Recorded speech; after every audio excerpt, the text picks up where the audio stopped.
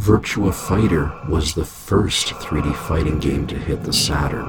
As the years went on, 3D fighting games were improved and perfected. But just what were these latter-day fighters? Welcome to Sega Saturn SHIRO, the only podcast featuring creamy 3D graphics worth fighting for.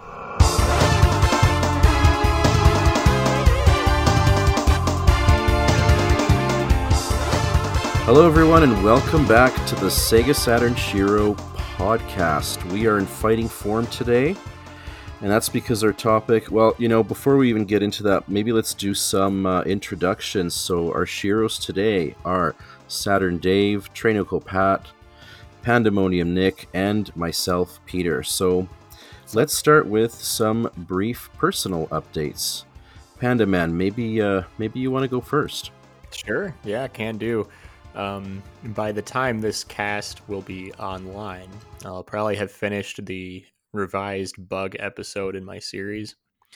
Basically, the original episode was really short and didn't really have that much research put into it because it was one of my first videos ever made for the series. And since then, there have been interviews done by our podcast group and a whole bunch of other research methods and pieces of source material that I've been able to find about it, and it's something I've been wanting to do for a long time. I thought it needed a better video, and now it's getting one. So by the time this podcast is online, that should be in my channel, and I'll probably still be working on the Sega Rally video, hopefully close to being done with that.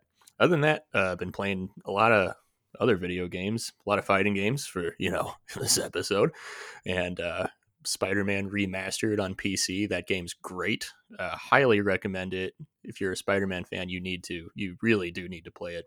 Writing's excellent. Did you edit in Shrek as a Spider-Man character yet, or?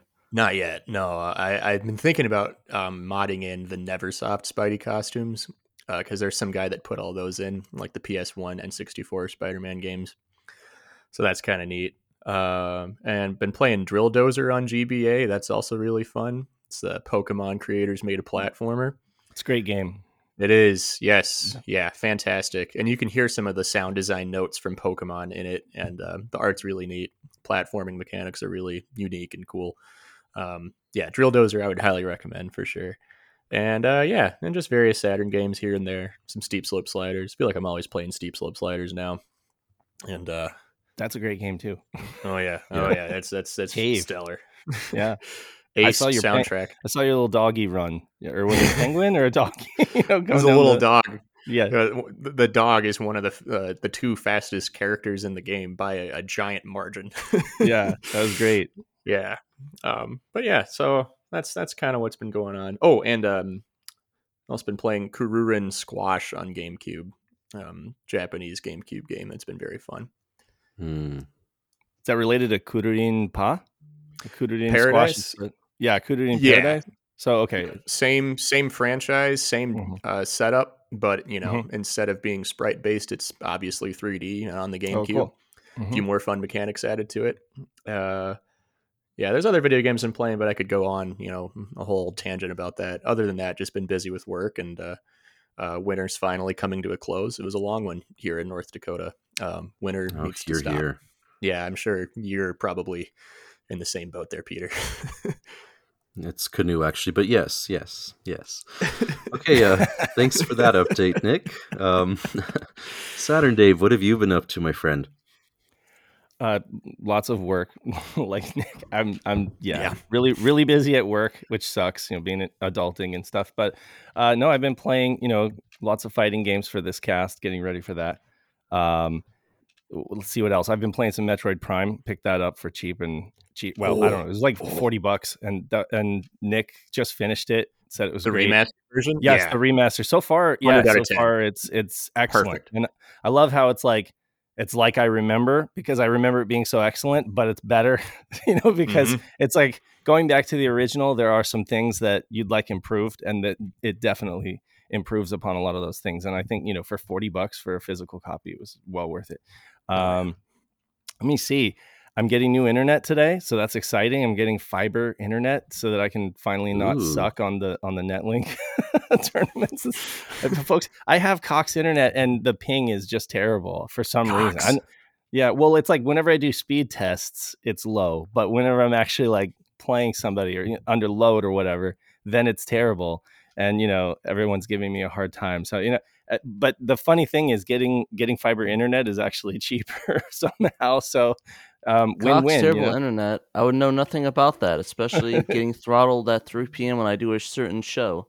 Totally no issues with Cox. Exactly. So I'm excited about that. They're coming after the show to hook that up, and reading through some old game magazines, and just picked up a copy of College Slam, which is like a college version of NBA Jam tournament edition, basically. Yeah, yep. The March Madness is over, and San Diego State went all the way to the end. They couldn't beat UConn, but they.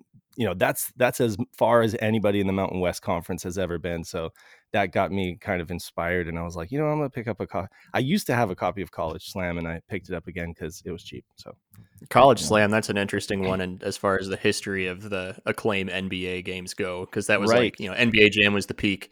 TE was like also the peak, and then College Slam was sort of the beginning of the end, so to speak, was when Acclaim took over Iguana's, basketball game operations and was like, no, you're doing this now. And they're like, well, we don't want to. And then just kind of went. That game was everywhere though back in the day. I remember it was on so many different consoles, and that logo with the basketball biting the net. It's iconic. Like, you'd see that everywhere as a kid and be like, you couldn't not recognize it. It was iconic. Yeah. That's me. So I before I move on to Pat, I do have a question, Dave. I'm not at all familiar with internet service providers down in the United States. I'm sorry, what was the name of your current provider? Yeah, so Cox, COCKS. It's one of the premier internet services in the country that doesn't say what its name is. Doesn't suck. Exactly. See, COX Cox. Yeah, gotcha. Big COX. They love to jack up the price. They love to jack up the price every year and give you crappier internet every year. No kidding. Okay, wow. Yeah. Well, okay, well, I hope that your fiber internet solution is way, way better, my friend. Yeah, me too. All right, Pat, what have you been up to, sir?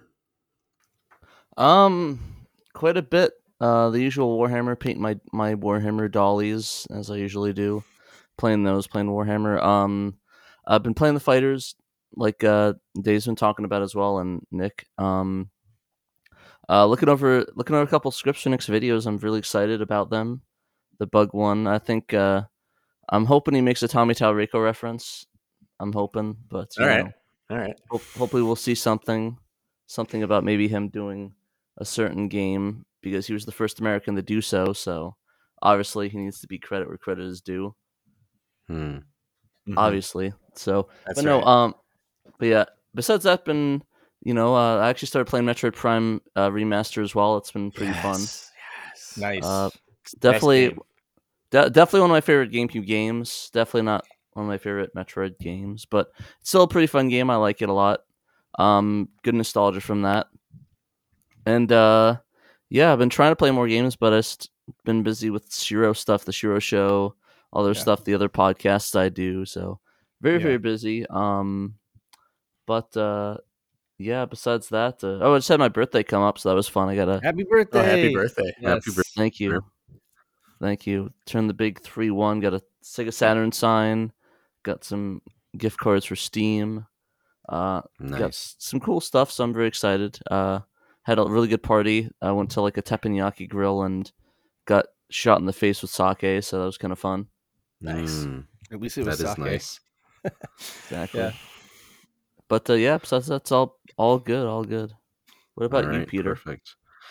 Yeah, me, so aside from obviously just like everybody else playing all the fighting games, I'm not sure that I really kind of sunk my teeth into any other games recently.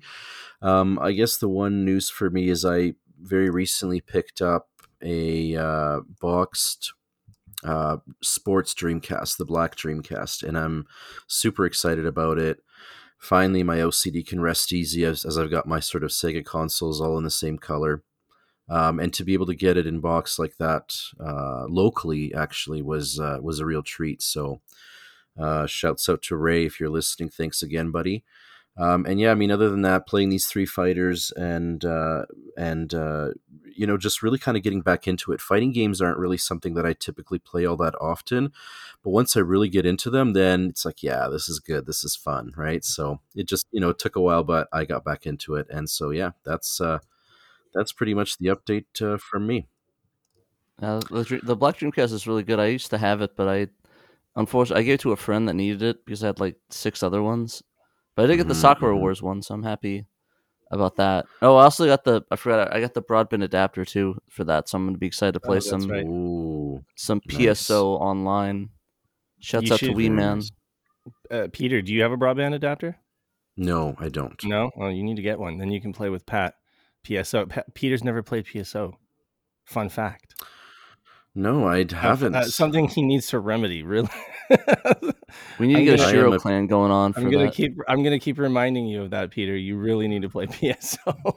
I think I do, because I think I'm still a PSO version. So it's a Sonic Team game, right? I mean, it is. It is. I need to get out my PSO and jump on the Cox internet service. You got to jump on those Cox internet. Yeah.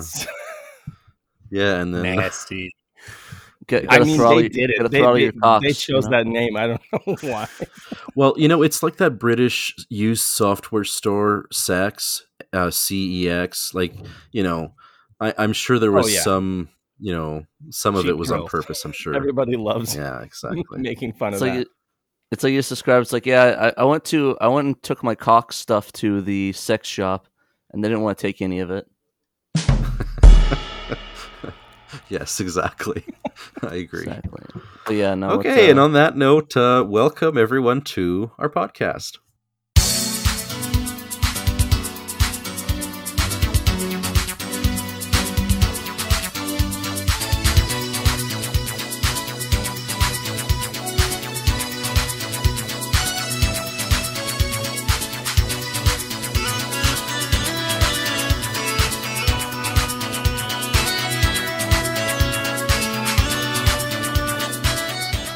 So the topic that we're going to be discussing today is latter-day 3D fighters that appeared on the Sega Saturn.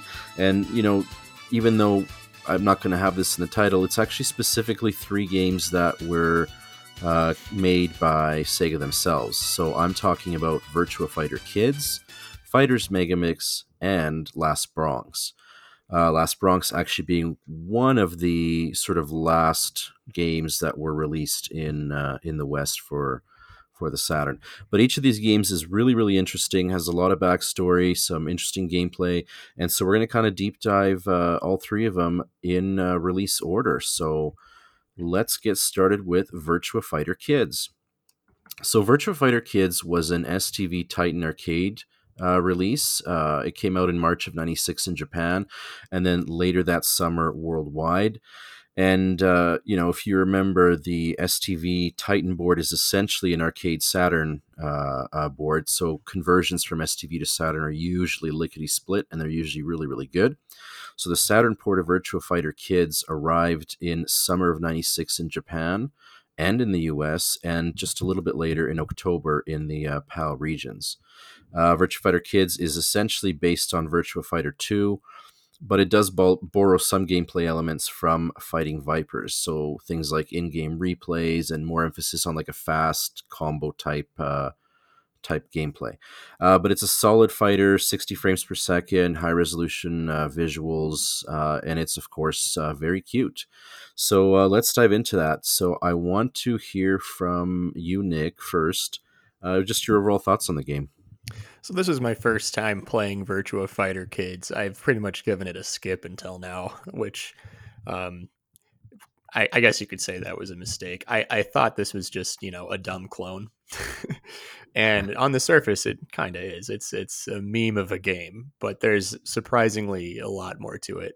The fact that it exists is kind of funny. Like, here we have chibi, big head, models of Virtua Fighter 2 characters, like what would basically be a cheat code in any other game, being its own standalone thing, down to like the facial expressions and the large eyes being different, and like the voice clips of Akira saying tune in high end, like just everything's just in a higher pitch.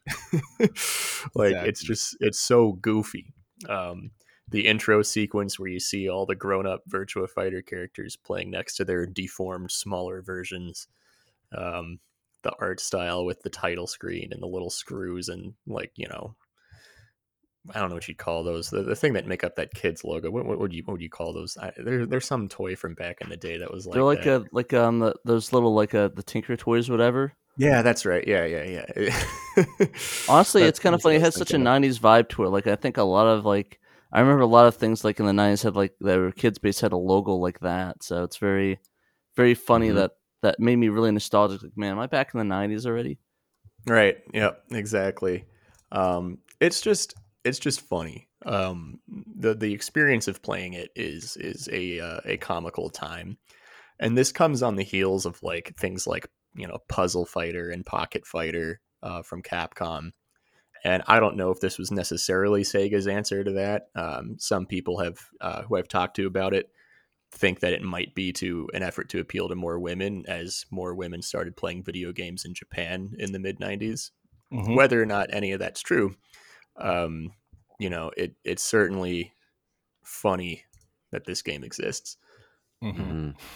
Wasn't there a Toshinden Kids release as well, or did that never materialize? Because I remember around this time, everybody was getting in on the kids sort of bandwagon, and I know Toshinden was.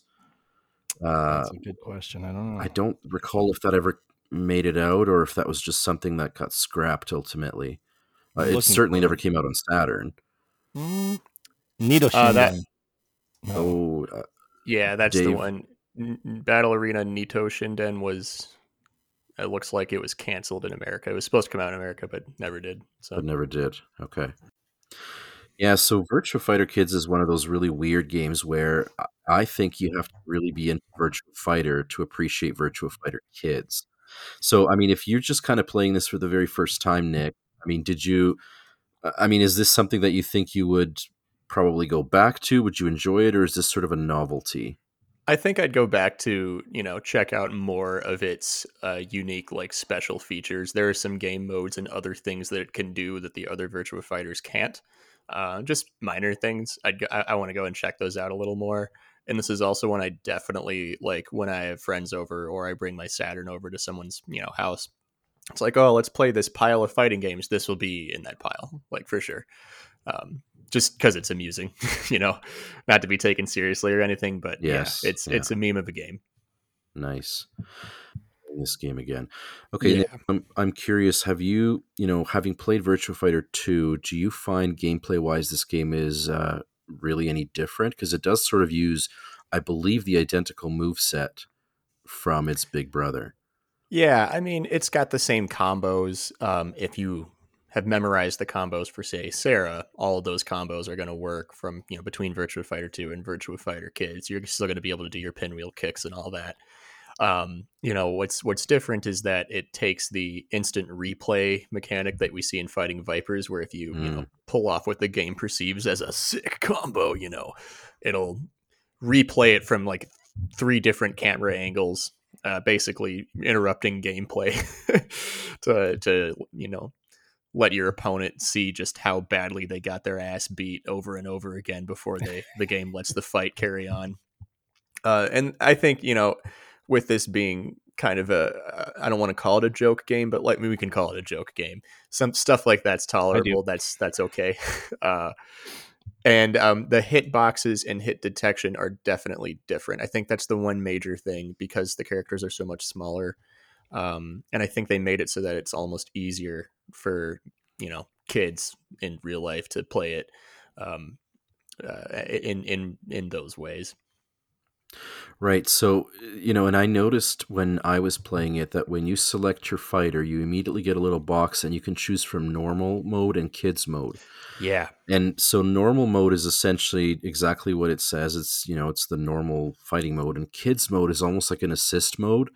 So there's a lot of, combos that will sort of auto happen as you're playing, and you'll guard more sort of easily and all that. So I guess it's maybe geared more for, as it says, kids to pick up and play. You But can yeah, just stand definitely. there. You can just stand there And for it like just kind of, several right. seconds and not Yes. die. Yes. Yeah. And yeah, definitely. So, and Dave, when you play this game, do you play normal mode? Do you prefer kids mode? Yeah. How do you? Yeah. I play normal mode, but I checked it out and I noticed that immediately. I was like, oh, I'm just standing here and I'm not dying. So it's like definitely kind of like an easy mode, At first, I used to think that the kids mode was what was changing the voices, but they all sound like they've like sucked a helium balloon, I'm going to admit, and I'm a little embarrassed to say this, when I initially got into it, I couldn't understand the difference between normal and kids mode, and I leafed through the manual and I just didn't even see it in there. And I honestly thought in my head, like, okay, maybe normal mode and kids mode, the difference is in kids mode, like the characters, even though they're all sort of super deformed, maybe like, the women wouldn't have breasts and Shun wouldn't have a big old beard. Like I thought it would be that kind of a difference, but it's not. Okay, so Dave, which mode do you typically prefer to play in, kids or normal? Yeah, I normally play in normal, but I've messed around with the kids mode, and I've just noticed that it was, like you said, it was an assist mode, and I think that this game is just kind of made as kind of like Nick said, maybe like a joke, like a promo. I guess like it was a huge promo for Java Tea and for Energen drinks in Japan, and so there was like an entire edition of that. And then like the regular Japanese version also had a lot of advertising for Java Tea, which I guess was kind of a big thing back then. So, it makes sense that they would kind of tone it down and make it gimmicky and kind of add those little flashy, like combos like Nick was talking about, where you do a combo and then right in the middle of the fight, it shows your combo rather than waiting to the replay, and the big bobbleheads and everything like that, it's just kind of an interesting beast of a game. I don't know how to classify it because it does come across as kind of like a flashy promo kind of thing, but there's enough here that it's its own game kind of. I love like all the little touches, like the cartoon clouds in the background and stuff. I wonder though, like the art style. So, obviously the characters and the backgrounds, they're all Virtua Fighter 2, but they're all sort of cutified, right? And I mean, do you think that that's made it age a little bit more gracefully? That art style has made it look good even today? I don't know. Like, I wouldn't say that. I don't think that the Virtua Fighter 2 looks, terribly bad today. I think Virtua Fighter 2 has aged pretty well. I think that I don't know, it's kind of disturbing to be honest with you. Some of the characters, they're not like kids really. They're just like small human beings with big heads.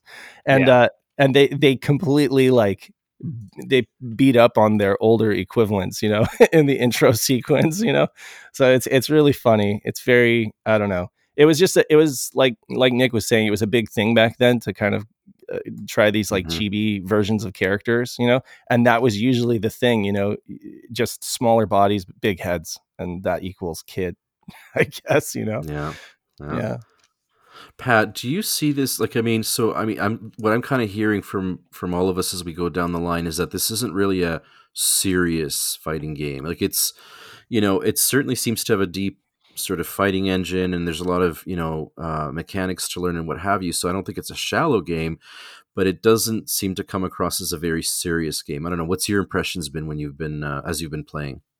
Well, the first thing we have to look at is what definition of serious fighting game are you looking at? Are you looking at a fighting game that has fighting game potential, or do you mean a fighting game that's like takes itself seriously? Is my questioning sort of with that. And that's which way do you think this game falls? Like, I mean, it has really tight mechanics, and it definitely has a competitive edge. I mean, it's basically almost Virtua Fighter 2, essentially, is what I'm hearing, right? Yeah, you just don't have as much reach because of the tiny characters, but the benefit is that they move fast. They move really fast because there's I don't know, smaller polygons to draw or less. I don't know. It feels very tight and fast. It's just that your reach is very limited because they're so tiny. But yeah, I think it's a really, like, from a fighting game perspective, as in like a competitive potential, it does. I don't know any big scene for Virtua Fighter Kids specifically. I know that Virtua Fighter is still pretty heavily played in the fighting game circuits. I guess my thing with this game is that I like it, but it's very shallow. Like, it's like if I paid like the equivalent of $100 for the Saturn back in the day, I probably would be disappointed because this was a long box US release alongside a Japanese release. So it's like, if I got this, I'd probably pretty saddened because it's very shallow in its nature. It's literally a single player versus mode and maybe a viewing mode to watch demos and stuff and a combo maker. That's about it. Like, it's very bare bones in its nature. So what you're saying is Evo 23, baby, Virtua Fighter Kids main event. Exactly. There better be a booth set up or I'm burning Evo down. Sorry, straight up. Like, Smash Brothers, get off the stage. Yeah. I agree with Pat. Like, I think the original Japanese version, especially the Java T version, was like subsidized. It was a cheaper game because you had the ads in there, you know, and when it came over to the States, they completely stripped all that stuff out. So then it became a full price long box game. And as a full price long box game, I kind of agree with Pat that it's like, is there enough content here to justify $60 for a game, you know? I really want to know how successful this was in the West, in the US and Europe. Like, how many copies did it sell? Like, why did they think localizing this was a particularly good idea? I mean, I don't think people in the West hated it. It's just like, it's hard to say because it was late Saturn and Saturn was already kind of failing. So, well, this was mid to late 1996 for the US. It was August 28th, 1996. So I mean, that was right around when like Nights into Dreams was getting going. We were getting Gun Griffin, right? Games like that were starting to come out. So I mean, the 96 was a good year for Saturn. The best year. One came out not too long. So I mean, this was definitely not like a Panzer Dragoon Saga Winter Heat game. It's right, you know, right. It did come out when it was hopping, but still, like, why? So what I could probably say from a like a hindsight perspective. So right now on eBay, like, you can get a Virtua Fighter Kids for $14 buy it now right now, and a US version. That's the Japanese version. The $14 for the Japanese version. And then $44 for a buy it now complete in box Virtua Fighter Kids for the long box. So it's not particularly a popular game and one that people is hunting down. And there might have been a lot of it because I'm seeing a ton of them on eBay for, you know, the same price, about $45, $50. So I mean, imagine how cheap it would have been back like a couple of years ago. It probably was maybe dollars on the cent. Like, maybe Virtua Fighter Kids was it's one of those, like, the Japanese bundles you get like in Saturn bundle Japan, like in 2010s or whatever, where it's like maybe $1 a game or something, or like a $20 US title. But like I said, I think it potentially did okay. Like, I mean, it sold enough to where it's cheap enough. There's not a lot of demand for it, but I don't know. I've not had a chance to go on the Google groups and seeing what there is. I could look real quick and see if I could find something though. I have my like release date info, and just kind of a slightly unrelated fun fact is that a press release said it would release in like this late first or early second week of September, but it actually wound up coming out earlier than that and wound up hitting most stores in late August. So it came out 2 weeks earlier than projected in the US for whatever reason. So there's a random factoid for you. Fun fact. I mean, as somebody who collects long box Saturn games, I still don't own a copy. And that's not because it's been expensive. Like Pat said, it's been relatively cheap. I've passed it over because I just haven't found it essential, I guess, which is, you know, I'm glad we're talking about it now and we're taking a second look at it. And even Nick said, you know, that if he had folks over, you know, for a play night, you know, this would be in the stack, you know. It's interesting. Yeah. So, I mean, it definitely is one of those kind of games that you can show off to friends and it's kind of good for a laugh. And it's even beyond that, there's more there if you like dig in. But yeah, it's honestly, it's been one that I haven't picked up personally yet. So I was looking at old magazine reviews for Virtua Fighter Kids just now, and like GamePro and EGM reviewed it, gave it like trending around the 3 out of 5 range for like their ratings.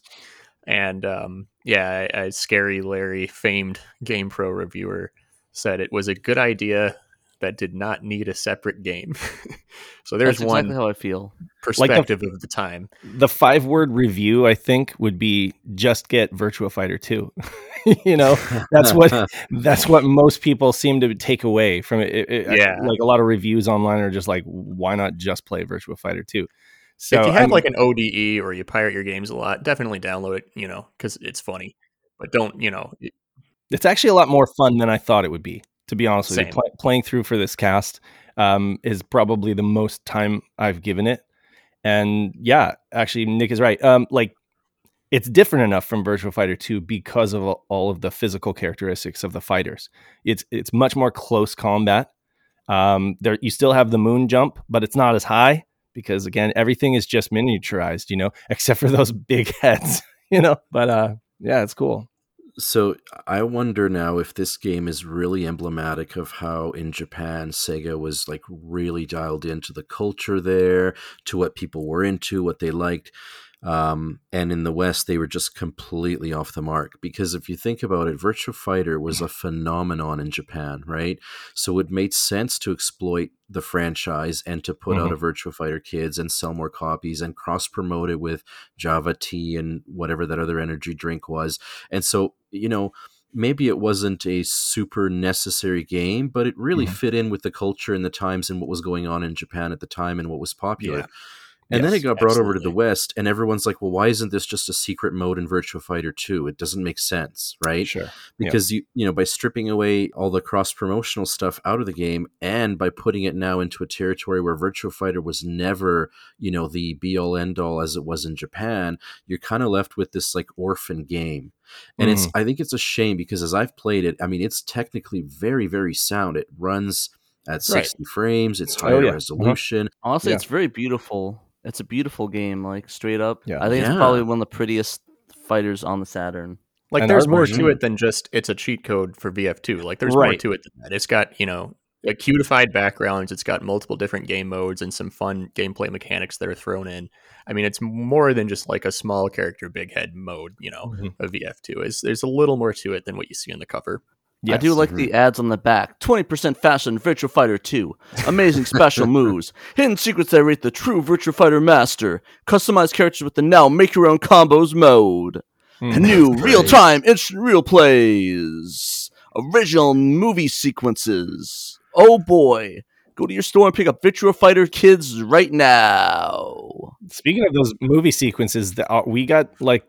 They changed the US movie sequences to have like different backgrounds and stuff like that. The Japanese version was very like vanilla.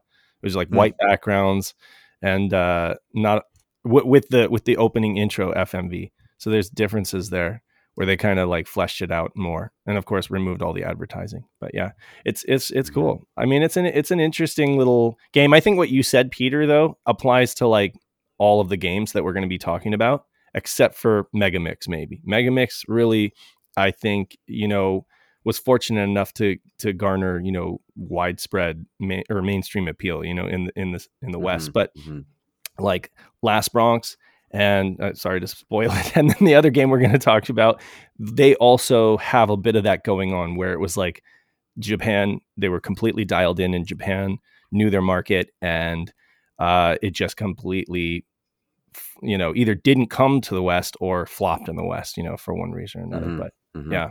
No, very true. Actually, that was a sentiment, and you're right. Megamix is probably the only game to break out of that sort of curse. But I mean, Virtua Fighter Kids feels like a game that could never overcome that.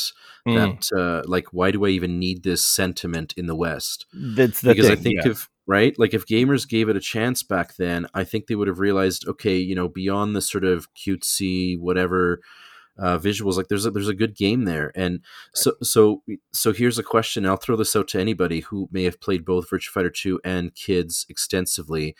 Is the game different enough, and I don't mean visually, obviously it's different visually, but is it different enough from Virtua Fighter 2 to sort of make it its own unique experience? My answer is no.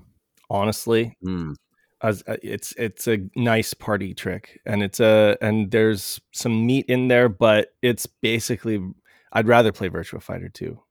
And if honestly, this should have just been a button mode that you hit, and it switched over the versions. It shouldn't have been its own game, in my opinion.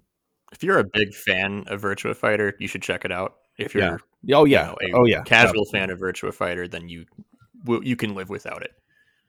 I mean, and if you're more interested in having weird fighters, that are funny and quirky that you want to show off at parties and stuff like that, this is going to go over well. It was Virtua Fighter 2 was always like a thinking man's fighter. It was always kind of not very flashy, very much about like the Yu Suzuki was all about like traditional arcade or traditional martial arts moves and stuff like that. And so the fighting was always very cerebral versus flashier, like, kiddie kind of stuff. I don't know. It just depends on what you appreciate more. But this just feels a little unessential compared to all the other fighters on Saturn. I think, honestly, I kind of want to own the long box. I actually think it's a really pretty long box art for it and stuff. Nice cover. It's cheap enough. I think if you're a Saturn collector, you probably should add it just because it's kind of a neat little gem. Maybe if you have an STV board, just grab the cart and just put it in there for a fun party trick in your candy cap that you obviously own in your house, as most Americans do. So, but yeah, no, I think it's a pretty good game. I really think it would have been better off delegated to a button combo you input in Virtua Fighter 2. But I mean, that's just my opinion. I think that if it had sold for like $29.99 or something like that, if it had been a budget release, the way they do like Switch releases these days, you have, your AAA games that are like $60 and then your budget games that are about 30. And then you have your Zelda games that are 70. And if it exactly, touche. But if it had been a budget release, for cheaper, I think maybe it would have done better numbers. I don't know. According to the information that we're seeing, it didn't have a problem selling. But as far as like reviews and stuff go, like if the outlets are saying it's not essential, a lot of people who are going to be, deciding how to spend their Christmas money or whatever are going to be going probably with the mainline stuff and steering clear of the, these side tangent things. Like when it came out in the US, MSRP was $50. That's asinine.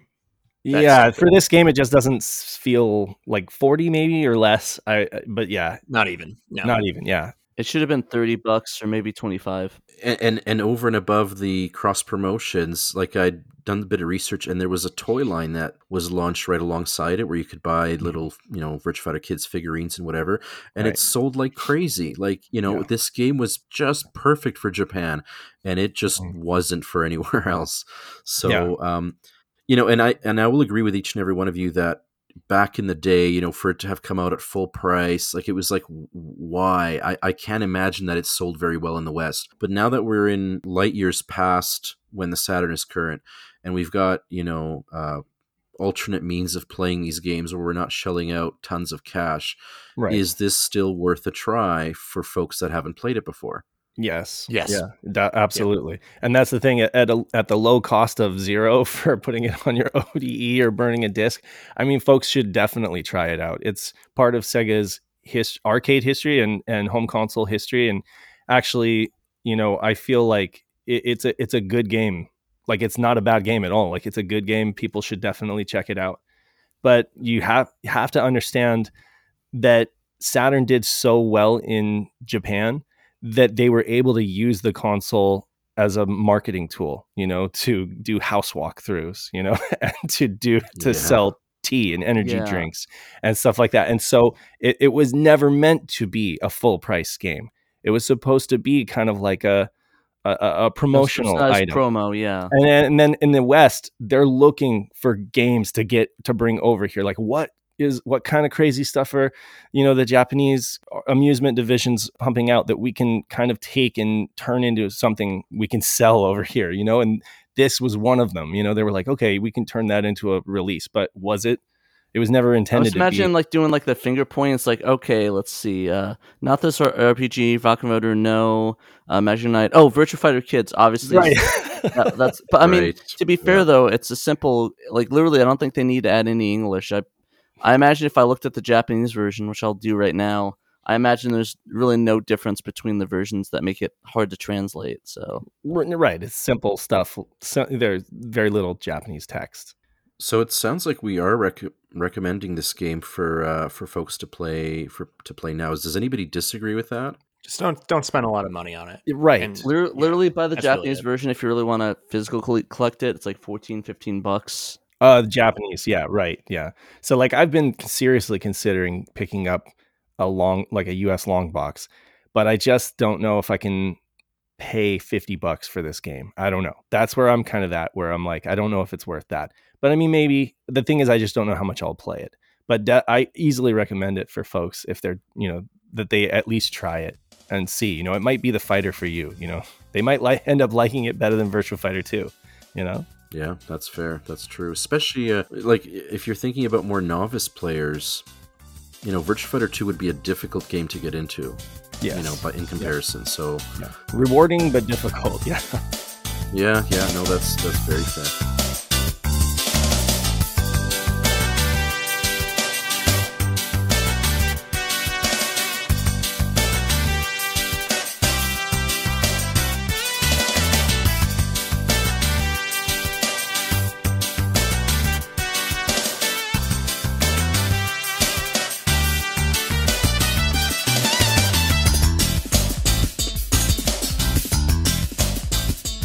Okay, so let's segue into the next game on our list, which is Fighters Megamix. Fighters Megamix is actually one of a very small number of Saturn original AM2 games. So AM2, of course, is the arcade studio headed by Yu Suzuki, and obviously they put out primarily arcade games that would eventually get Saturn conversions, but it wasn't often that they would produce a Saturn original game. But Fighters Megamix was one of those games. It was released at the very, very end of 1996 in Japan, so I'm talking about the last few days of December. And it did get a Western release in the first half of 1997. And for those of you that are interested, by the way, in which AM2 projects were designed and made for the Saturn directly, those were the Virtua Fighter portrait discs, those CG portrait discs, as well as Namiya Muro's Digital Dance Mix, which ultimately came out, I think, towards the end of 97, if I'm not mistaken. But yeah, other than that, Fighters Megamix was sort of like the game that AM2 put out for the Saturn. Quick little bit of history about the game. I think AM2 at the time, the story is that they wanted to sort of put out a festive sort of game to celebrate all of their creations, and it was a game essentially for the fans. I think initially the game title was supposed to be Fighting Festival before it became Fighters Megamix. It features all the Virtua Fighter 2 characters and all the Fighting Vipers characters, as well as characters from other AM2 games such as Virtua Fighter Kids. So we've got Kids Kira and Kids Sarah. Virtua Cop 2, we've got Janet. Daytona USA, we've got the Hornet. And there's also a couple characters, Bean and Bark from Sonic the Fighters, and even a few other original comedy characters. This game, I think, is all about content. It features all the stages of VF2, Fighting Vipers. There's even the desert stage from Virtua Fighter 3, some moves from Virtua Fighter 3 arcade characters, and a bunch of other bonuses. So, it really is, you could say, a fighting sort of festival type game from AM2. Dave, did you happen to play this game upon release? I played it in like late 98, or around 98, I picked it up. So I mean, not exactly at its release, but yeah, no, I remember it was like pretty big for a Saturn game, all things considered, And I mean, Saturn was definitely waning towards the end of 97, and I'm almost completely gone in the shops and stuff by 98. But yeah, like this was one of those games that I was really excited for back in the day. Did it meet your expectations? Oh, absolutely. It plays amazing with a D-pad or an arcade stick. It's fun with friends. It's got tons of modes, and it's also got a bunch of unlockable characters, Plus, I loved the fact that it had the Daytona car in there, which I'm a huge Daytona fan. So, I mean, this game, I don't know anybody who doesn't like Megamix, honestly. I know some people who rate it the best, their favorite fighter on the machine. It's not my favorite, but it's up there, you know? I know what you mean, and I remember fondly Sega Saturn magazine at the time. They were covering this game pretty extensively leading up to its release, and they held Virtua Fighter 2 in very, very high esteem. And so initially their reaction was, okay, well, this game is clearly better. It's essentially all of Virtua Fighter 2 plus a whole bunch more. And ultimately they ended up rating it somewhat lower than Virtua Fighter 2, but it is, I would agree, a top-notch game. Because of the experience in Virtua Fighter 2 being a bit more crystallized and focused, right? Whereas this is more like they treat it like, I don't know, just like a party game, or something like that. But I mean, that's the thing is this game does, you can switch the modes and play this Virtua Fighter style. The default is, they've got the default set to Vipers, so if you don't go in and change that, then you will be like, okay, this plays more like fighting Vipers. Yeah. Pat, I have a question for you. So this game is the only game out of the three we're going to talk about that does not run in the Saturn's high resolution mode. So it's noticeably blockier, I guess you could say, compared to the other two. Right. Does that make a difference to you? Like, is that something that will affect, like, does that look cringy to you at this point in time, or does that not matter? With the output and video stuff I use, it doesn't really matter. It looks still really good.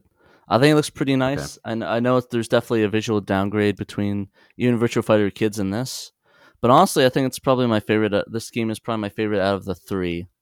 Like, I think it looks really great. I think it plays... Actually, I really like the Fighting Vipers engine compared to the Virtua Fighter one. So I'm going to probably switch to that. I actually did not know that, so I'll go find that. But I do think it's one of my favorites, and I think Candy is the best character in the game, just being honest. Yeah, no, that's a popular one for sure. So, okay, so I wrote down a statement as I was kind of going through my thoughts for this game, and I read it back to you, and you let me know how accurate you feel this is. So, Fighters Megamix plays like something that should exist between the King of Fighters games and Super Smash Bros. It's like it exists somewhere in the middle. Is that fair? Would you say that that's pretty accurate? Like, it's a mashup, certainly, and it's definitely more fast-paced, arcadey, easier to get into. Does that sound true? Does that ring accurate to you? I'd say about so. Right. Yeah, and with King of Fighters, that's more of a serious fighting game that aims to take itself seriously and wants to be viable for competitive play. Whereas this, it's not quite Smash Bros. In the sense that it's not a platform fighter, but it's not quite King of Fighters in the sense that it's really not well balanced at all. Because of how many like funny joke characters are in Megamix. Like, you're not going to catch people playing as Hornet in a tournament for Fighters Megamix, but I mean, the fact that it's there is delightful. Like, you can play as a fucking car or the inflatable, bear, or they got like some Sonic the Fighters characters in here, and even a couple of Virtua Fighter Kids characters in fighting with the big boys. And yeah, it's ridiculous. It's an all around Sega celebration. And I think that saying it's somewhere between King of Fighters and Smash is pretty accurate. Yeah, it's a mashup game. Yeah. Honestly, to speak to what you said, Peter, about the resolution mode, it does use an interlaced mode during. So this is the one thing that I wasn't originally used to, and I never noticed back in the day on a regular CRT. It looked completely fine on a consumer CRT. But once I started using like deinterlacing, you'll notice that Virtua Fighter 2 is like super crisp in game. The graphics in game are super crisp, and they don't need to be deinterlaced. But this game is interlaced even during the game, and so like the HUD kind of flickers when you're using like a Bob deinterlacer or something like that. So that's one of the things that I notice is kind of sometimes distracting to me is that the life bars are kind of like flickery. Yeah. This game, one of the reasons, at least that was quoted back in the day, for why the resolution was downgraded from Virtua Fighter 2's, really nice crispy resolution, is that unlike the games that use high resolution, this game uses a lot of lighting effects. And of course, it depends on the stage you're fighting in, but there's definitely one stage, like for example, Sarah's stage from Virtua Fighter 1 that has that floor, the checkered floor where it lights up. That there's some real-time lighting going on there in Fighters Megamix. Or there's this other stage where you almost look like you're in almost like a wrestling ring, and the posts and the turnbuckles are all kind of like lights, and they take turns in flashing on and off corner to corner, and the lighting effects are real time across the characters as they fight, which I'm sure inevitably takes some processing power, and so some of that had to be reclaimed, I guess, by downgrading the resolution. And I mean, so here's a question: which would you prefer? Would you prefer real time lighting on the characters, or would you prefer nice, crisp, high resolution? What's your preference? I really love the look of Virtua Fighter 2's high resolution, just how crisp it is. I probably would prefer that. But I do appreciate the lighting effects, and I appreciate like when Candy or when any of the characters are like powering up, you get this little like these like rays of light that kind of shoot across the screen. You know what I'm talking about when they charge up their, they charge up right before a strike. I appreciate everything that the game is doing. I think that if I just had a preference, it would be the high resolution. Yeah, actually, what I've noticed, I think I know why. I'm playing it right now, and I don't know if you guys noticed, but I'm getting a lot of slowdown, like just a ton from just this match alone. Mm-hmm. So I'm thinking maybe it might not have been optimized as well as the other ones where like the other Virtua Fighters and stuff were. Maybe there's just a lot of effects going on. Yeah, you know what? That's true. Now that you mention it, Pat, I recall when I was playing, I didn't notice that in any of the other games, but this one occasionally did have slowdown, especially because, really, the characters are also usually in an enclosed arena, so there's some extra processing. You can smash your opponent through the walls, and they've got armor, so as you play and your armor sort of depletes, there's extra pieces to sort of knock off your fighters. So maybe it's just a tiny, tiny bit too ambitious for the Saturn to handle. I don't know. Nick, did you notice any slowdown playing this? Every now and then, yeah, I'll notice some. It's not like debilitating, but periodically you'll get a couple of frame rate drops in matches, particularly in any stage like the one Pat's playing right now, where it's a fighting Viper stage where there are walls that can break and stuff. I think it's just a lot for the processors and to think about. But we've seen in other fighting games that complex stages and characters in 3D fighting games like this, there are other Saturn games that do basically this in an optimized way that doesn't drop frame rate. Virtua Fighter 2, for example, right? That doesn't have the borders that Fighting Vipers does, but it still has really complex stages that it's rendering and thinking about. A lot of quads to crunch. So I don't know. I think it's more of a testament to Sega made this game as a fun celebration party game, not as a put it in Evo game. Right. You know what I'm saying? And that's not a bad thing. You're still getting all the fighting mechanics of Virtua Fighter 2, of Fighting Vipers, some of that built into all the crazy bonus characters. It's still a very methodical fighting game where you need to think about what you're doing and think about what combos work in certain situations, good reflexes and all that. But it's not supposed to be like, it's not supposed to compete with Virtua Fighter 2. It's not supposed to compete with King of Fighters, with Street Fighter 2. It's its own shtick. So when you overanalyze it, it's easy to get into kind of nitpick things, Yeah. But one thing I will say anecdotally is that at PRGE, it was one of the most popular games. People love it. So here's the funny thing: at PRGE, we had crappy monitors. Okay, we had these crappy like Crosley TVs.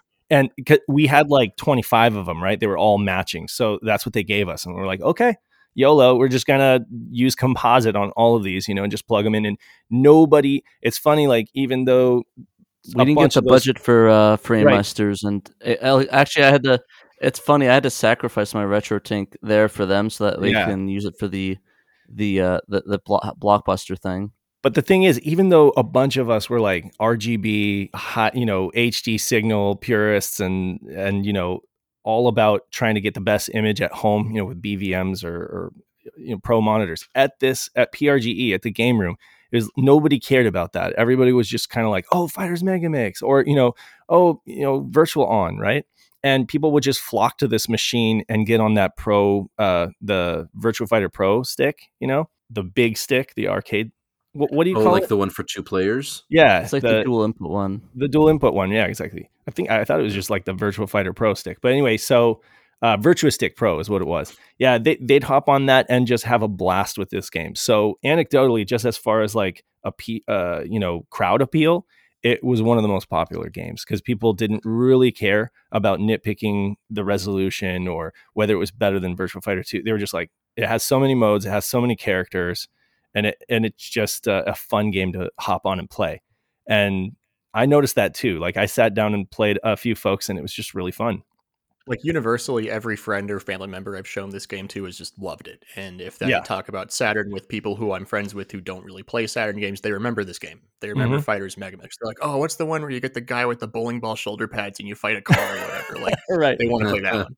Yeah, it's delightful. It's very easy to like pick up and play too, for people who are not into fighting games. And I think that's part of what makes this so universally loved.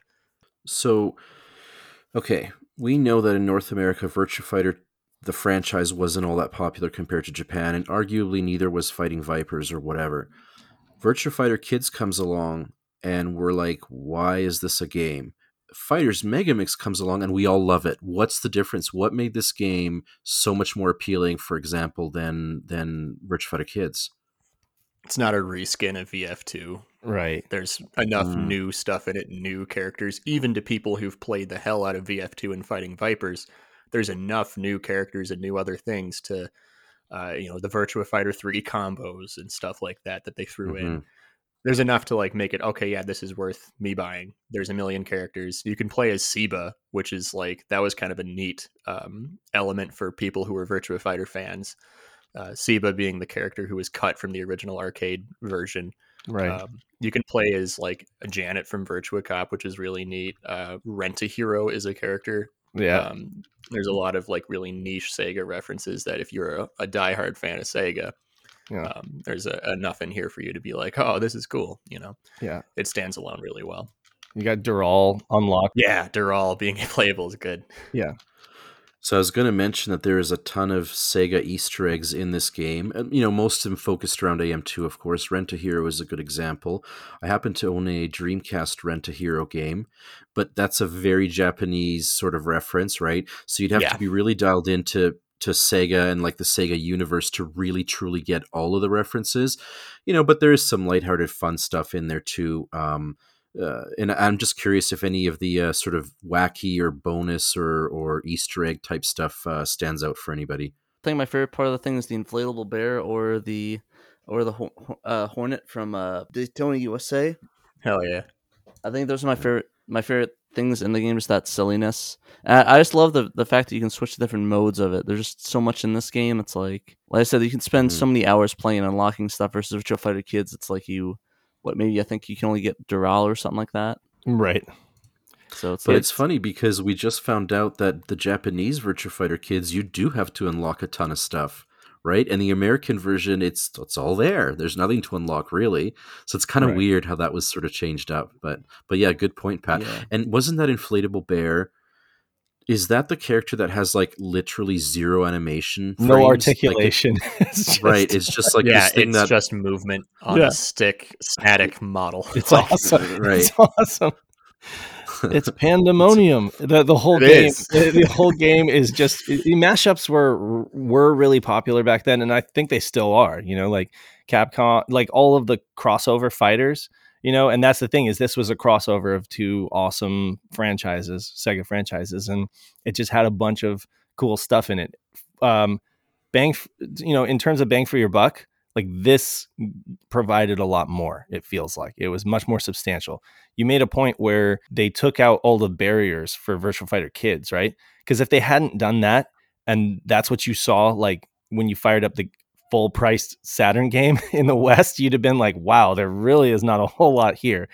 So like they unlocked all that stuff so that you'd get a sense that you actually were getting what you paid for, whereas like I say, in Japan, it was like a promo product, and you'd kind of unlock stuff. You'd put it at a kiosk, or you'd put it at, either sell it for cheaper to kind of sell a product, and people could like unlock stuff as they go. But I just think that Fighters Megamix is kind of universally loved, or at least appreciated in Saturn circles, just because of how much it offers, And if you're a big Virtua Fighter fan, you can always change in the settings and go, Virtua Fighter mode, and then it'll play a bit more like what you're used to or what you like, Yeah, that's true.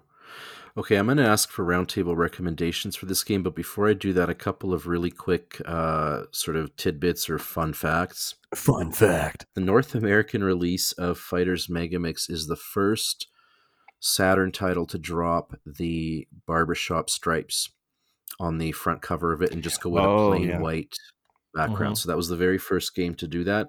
Every subsequent release after that would drop the barbershop stripes and go with just the sort of solid white stripe at the and on the spine as well. So that was kind of a very, very subtle change in packaging. If you think about the Genesis before it and the Dreamcast after it, both of those libraries, about midway through their life cycle, had significant packaging changes. Like the Genesis went from that sort of black grid to the red stripes, and then the Dreamcast went from the white to the black, right? But Saturn stayed pretty consistent, and one of the very subtle changes was the dropping of the barbershop stripes. The other quick little tidbit I want to mention is Candy's got this move where she like sort of thrusts herself butt first into the face of her opponent, right? That's a classic Viper's move, yeah. Classic. Move. So I looked up the move in the North American manual, what it's called in the Fighters Megamix manual, and if I've got the move correctly, it's called Booty Bop, which is a bit of a interesting way to put it. Mm-hmm. Booty Bop. Whereas I could be wrong. I may be getting my moves confused, but there is a move, a similar move for her that in Japanese it translates to slice of heaven or something like that, because you're getting this. So another very sort of subtle, east to west translation. So yeah, probably for the best to not have it like that. That's a good localization idea. Yes, that was. I would agree with that one. For all the ways that localizations sometimes destroy the source material, this was not a bad change. So we'll go with that. Okay, I want to do a quick. They kept in her losing her top, though. That's kind of interesting. Hell yeah. Yes, but you know what? But you could have every single fighter lose their armor, and so you get what you get, I guess. That's true. When that armor comes off, right? Unless you're an inflatable bear. I just want to reiterate for people that actually want to play it that she is not actually like topless. She has like her undershirt on. So it's armor. I don't know if I got people excited. So just wanted to let you all know, just in case you like came and said, "Oh, you lied. She's not topless." Yeah, no. For top heavy entertainment, there should be like Dead or Alive, maybe, but yeah. Nobody mentioned this, but on the back it points out bonus preview special moves straight from VF3 Arcade. So it had the Virtua Fighter 3 moves in it, which was like they were this came at the time when folks were like talking about and hoping for like a VF3 on Saturn, it was like, well, and the mags even pointed that out. Well, in the meantime, you get Megamix, and that has some VF3 moves in it, so you can start practicing. Like, I like how that they pointed that out. It's like you can actually it has the moves from there. It's like cool. Can I play the game from there? Yeah. Can I get the game? 32 champions, one game, no mercy. And it even says like 32 arenas of combat, choose from breakthrough cage or ruthless no boundary mode. Simply put, this is the best fighting game ever, next generation. I think I agree with that much. But I think that there's a lot that keeps from being a great, amazing fighter, a legendary fighter on the level of Virtua Fighter 2 or 1, Like to me, it's like the slowdown really just kills it for me. Like I get like, and like the slowdown just like really is the biggest issue and gripe I have with it. And just like the idea that you can switch fighting modes. So it's like, what mode is the legit tournament mode? Do you play the Virtua Fighter or Fighting Vipers mode? And if you can pick either or. Hey, Pat, at least it's not as bad as the Tiger Electronics Gamecom version. Oh, nice. See, that's the truly elite. Yeah. This game actually not a Saturn exclusive. It got a port. No, it got a very, very funny. Yeah, it's a porta potty, more like it. God. Pat, it almost sounds like you would prefer Virtua Fighter Kids over Fighters Megamix. Is that accurate, or what would you say? That's hard. So say like it's a tournament thing where it's like, hey, we're gonna play a tournament game, like a competitive thing. I would probably pick Virtua Fighter Kids for that, but like I just think Mega Mix is just so much fun. It's like Smash Brothers. It's like, you want to play Smash, have fun, beat people up, and then you want to play King of Fighters or something to get the tournament level stuff going. Yeah, that's fair. That's a good analogy. Well, okay, so would you recommend this game to players today? Yeah, obviously there's a lot. It's very playable. It's a ton of fun. Like it's actually a fun game. There's some great character additions and some silliness to it. And it's not that expensive right now. Knock on wood. It's about. It's looking like it's about like what you'd pay for Breath of the Wild, so $50 to $70. It looks like on eBay.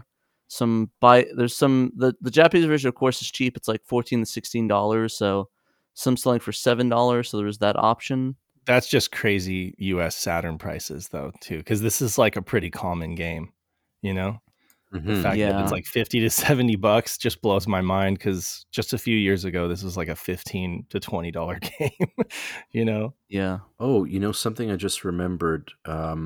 Janet Marshall from Virtual Cop, who was in this game, her moveset, I believe, is pretty much the moveset of that new character in Virtua Fighter 3, that Japanese dancer lady. What was her name? Aoi or something like that? I can't remember. Anyway, so yes, like the Akiras and the Jeffries and the others of the world did get some extra Virtua Fighter 3 moves into Megamix, but I'm pretty sure Janet got the lion's share because she represented that new Virtua Fighter 3 character. So anyways, fun little tidbit I figured I'd throw in. Dave, would you recommend this game to players today? Absolutely. Definitely. I recommend picking up a copy if you can for a decent price. It's like 40 if you can get like a copy for $40, I think it's worth it. Definitely download it, definitely play it, whatever means you have, and try it with friends too, because like, again, this is one of the, I think that could be said of most games, that it's better with friends, but I mean, this is definitely one of those ones that benefits from a room full of people, having next. Absolutely. Definitely. Yeah. It's just a lot of fun. And so when you do it like tournament style, you can have so much more fun with this game. But it has a lot of modes, and it has a training mode that you can work on your skill and get better with a certain character or multiple characters, and then invite your friends over and just have fun. It's a great game. In college, I was part of a competitive Smash Bros. Melee group, and I hosted a joke tournament with a lot of really dumb rules, like, polka floats and stuff like that. It wasn't like tournament legal. Right. And they were like, you could spin a wheel to have some certain items turned on or whatever. One of the rules is that you could gentleman's agreement to settle a tied match with a game of Fighters Megamix. I had it set up on one of the monitors, and a lot of people opted to do that to climb the bracket. Was there a lot of ties very often in that tournament? Well, by tie, like, say it's a best of three. I should rephrase. Like, if it was a best of three and it's like one guy wins one, the other guy wins the second match, and the final match is like the deciding one, they can gentlemen's agree to just instead settle it on a Fighters Megamix. And 100% of the people who were there had not played it ever, other than me, of course. But yeah, so it was fun. They loved it. Nick, is your favorite character Panda-chan? Yeah, of course. Of course. Yeah, not obviously. No, yeah, you didn't even have to ask. Some fun tidbit about the American release. It didn't seem to sell well here, and perhaps here's why. Perusing the press releases and Usenet posts, combining all those sources, what happened is that it started as a Blockbuster exclusive on May 2nd, 1997. So we're already late in the Saturn's lifespan. So it was a Blockbuster exclusive for like 2 weeks before it got released officially mid-May, around the 14th or 15th. And stores kept talking about how often they would sell out of this game, and they had trouble like having enough copies, so they didn't ship enough. So it just really was kind of set up for failure in the US based on its release. Don't say Blockbuster exclusive. This game's going to jump up to $5,000 now. Oh God, yeah. Literally, it's like every other game that's a Blockbuster exclusive always ends up being in the thousands of dollars. Like, I think that GameCube one, I forgot the name it was, but there's a new GameCube one they found out that was, and it wasn't expensive before, but now it's like up there in price, and I can't remember what game it was. Blockbuster exclusivity was timed, so 2 weeks after that, it was in other stores. But yeah, for the first 2 weeks, that was the only place you could get it. I remember, picking this up in '98, which is when I got it. So obviously the Saturn was gone from the market, and I was really big into GameSpot. Sorry, not GameStop, but GameSpot as an outlet for news and stuff like that at the time, because despite Saturn not doing great in the West, Jeff Gerstmann was like a big Saturn fan, and he would always kind of like try to push, Saturn games, even though the rest of the crew would be like, what are you talking about? But he even stated that it's like one of the reasons to justify purchasing the system, which at that point would have been really cheap. It would have been a cheap proposition for like PlayStation owners or Nintendo 64 owners to like get into a Saturn, as they were like steeply discounted in the West. And that's how I got my Saturn in early '97, was cheap because like it just wasn't doing well. So that's the recommendation. I believe it was GameSpot that originally pointed me towards this game. So I wonder now, as I switch over to Nick for your recommendation, I'm pretty sure you're going to give it a thumbs up, but yeah, would you say that this is maybe the most accessible 3D fighting game on the Saturn? I would say it's got a very good chance of being the most accessible 3D fighter. I mean, VF2 is relatively accessible, but if you're playing against someone who's mastered VF2, you're going to have a bad time. Whereas in Megamix, there's enough BS to where you can cheese your way to victory with other characters. And I'd say it's definitely, of all the casual like Saturn fans and casual gamers who I've shown this to, and I use the word casual loosely here, universally, all of them have loved Megamix. None of them have hated it at all. Yeah. I mean, it's extraordinarily accessible for people who aren't into fighting games or Saturn games. Definitely the most accessible 3D fighter. I think that Street Fighter Alpha 2 is really accessible as well. And it's pretty pick up and play. I mean, easy to get your grips on, but takes forever to master. Kind of like this, Yeah. You easily pick this game up and play, but then you can become like a god at it if you really spend time. And in Megamix, there's enough joke characters and funny stuff to like keep pretty practically anyone in the room entertained while it's on. Right. Yeah, I'd recommend it. Absolutely. 2 thumbs up. All right. And then just to circle back to me, obviously I'm going to go with what everybody else is saying. Huge thumbs up, great game. And yeah, everybody should pick it up.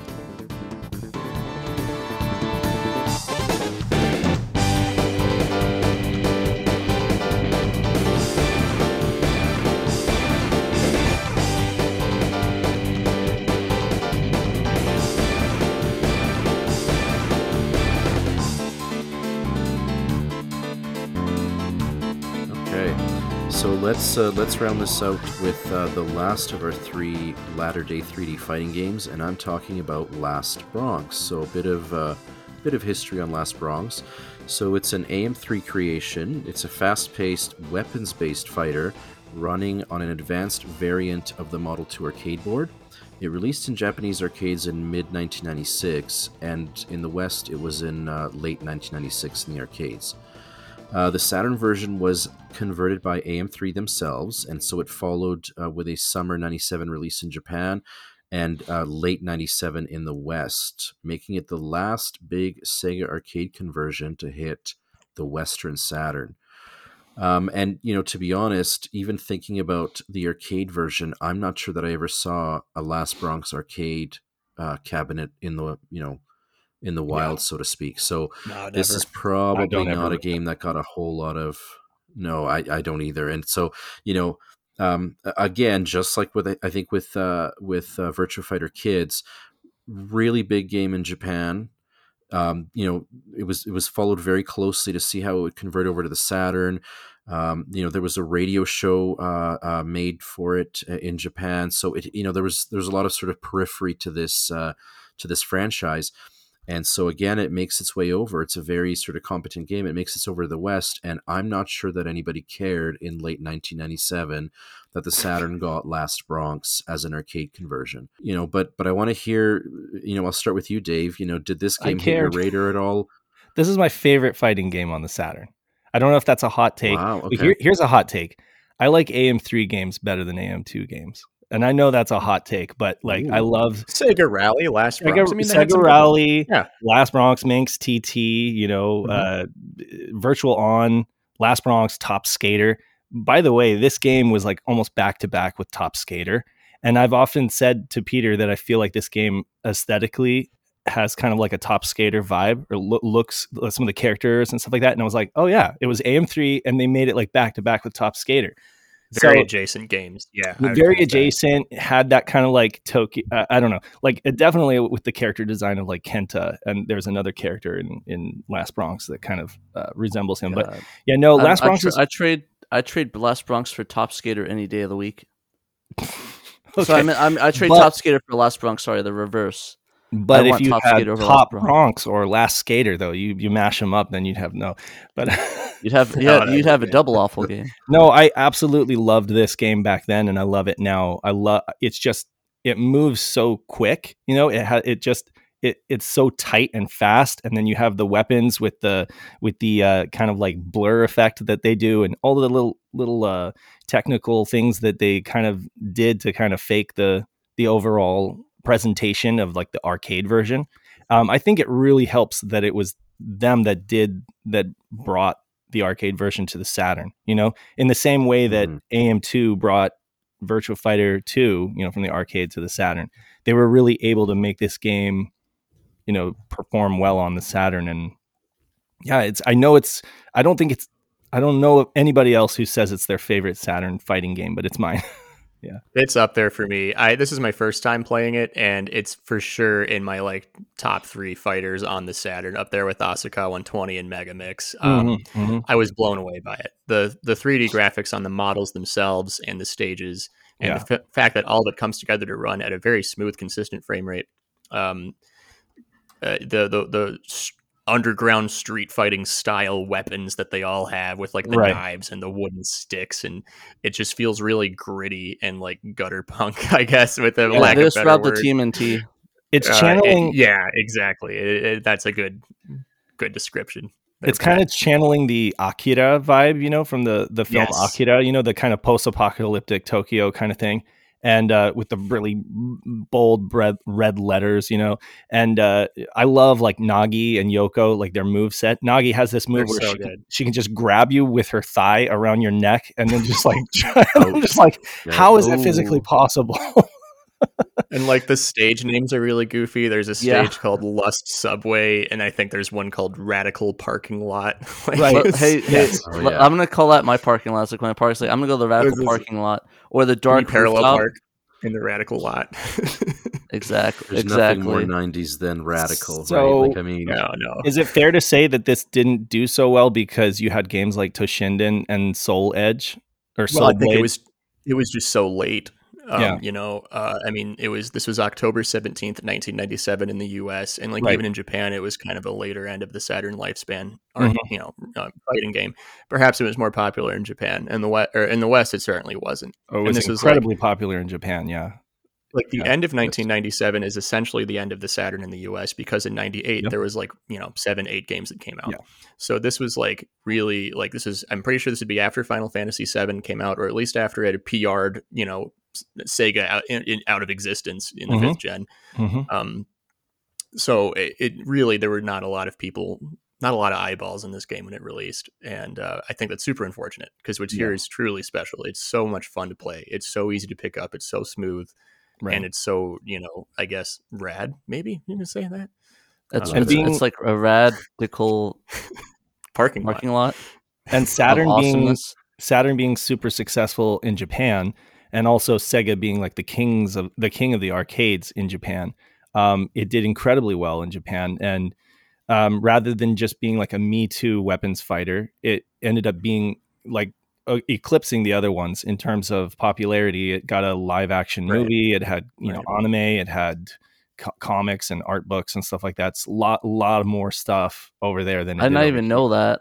Yeah, I think that one of Virtua Fighter's biggest criticisms, even in the 90s, is that it was very basic in terms of its style, particularly compared to Tekken, which was coming out around the same time.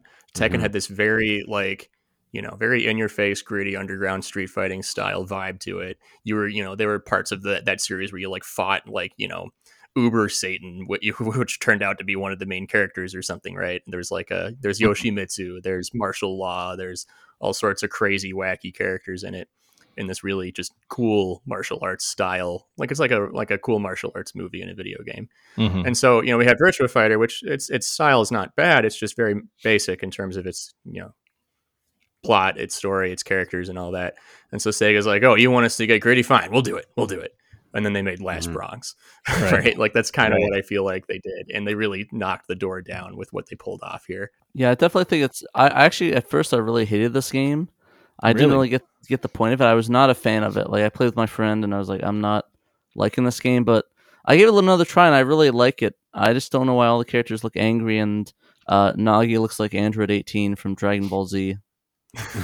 Interestingly enough, Nagi has like a love interest with Yoko, but they kind of edited that out of the US version. They're like cousins, apparently, right? No, in the American manual, all the characters have like self descriptions, right? And in the American manual, Nagi's description says, "I formed the Dogma crew with one rule only: no boys allowed. No boys. She hates I don't hate men. I just expect them to serve me." And then the end of the description says, if pigs like Kurosawa can't handle that, they can tell it to the business end of my sai. That tomboy Yoko, on the other hand, is welcome to join us whenever she wants. So they hint at it, but I don't think they come out and directly say it. But which I think even then that was kind of a lot for the late 90s in America for them to be willing to put that in the manual. Yeah, exactly. I'm just surprised that it's like, oh yeah, by the way, Yoko's my cousin, and I have to look out for them or something like that, like a Sailor Moon sort of thing. In Japan, it was like an unrequited love story, where it's like she likes Yoko, but Yoko isn't interested. Yeah. So I'm fairly certain that the anime cutscenes did make it into the American version of the game, or am I confused here? They did, wasn't right? seeing anywhere. Is it like in the beginning? I think there's like an option to watch them. I don't think it's like there's no intro cutscene. I don't think. I'll check that out real quick. Unless I missed something real bad. Yeah, it could be in the options. And it is dubbed, I believe, rather than being subbed, which is just fine for me, anyways. I'm pretty sure the characters in the game are like speaking Japanese though, which I think is kind of weird. Or like when they're fighting, they're speaking Japanese. So they are, yeah. All the in-game dialogue is in Japanese on the American version. No subtitles, nothing like that. So no, they do subtitle for the credit for the opening credits. It's subtitle for the song. Yep, looks like it. Mm-hmm. That's Peter. What do you think of this game? What are your thoughts? Oh, geez. I mean, I liked it. It was faster than Virtua Fighter 2. It was more interesting. There seemed to be more character depth as opposed to maybe not fighting depth, maybe not gameplay mechanical depth. That will always belong to Virtua Fighter 2. But this game just grabbed me a little bit more. You know what I mean?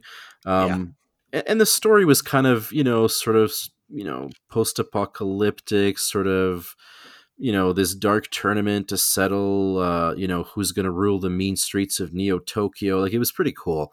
Like, it was, it really appealed from that perspective. And, I have to admit, I did not initially appreciate anime in any 3D games from Sega. So I'm talking about things like Burning Rangers, Last Bronx as well. But now, as time has gone on, boy, do I love it. I think it just fits in so well. And it's just such a sort of cultural snapshot. So again, I'm sort of looking at this from like a 10,000 foot view, but yeah, I really enjoyed it. I thought it was, it's a shame that it came out as late as it did, because what I do remember, so two bits of memory that I'll share.